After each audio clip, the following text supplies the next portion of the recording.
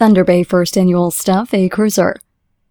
On Saturday, December 15th, the Thunder Bay Detachment of the Ontario Provincial Police, together with our policing partners, Thunder Bay Police Service, Anishinaabeg Police Service, Anishinaabe Police Service, and Canadian Pacific Police Service, participated in the first annual Stuff A Cruiser event.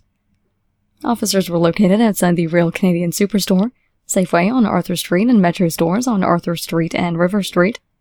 The officers and volunteers from the Regional Food Distribution Association collected over 9,200 pounds of non-perishable food items, as well as over $3,100 in cash donations was collected at the event.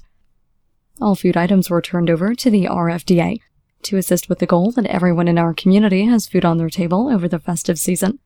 All of the police service would like to thank the Canada Safeway, Real Canadian Superstore, and Metro stores for their support, as well all of the volunteers and community members for helping make this event such a wonderful success.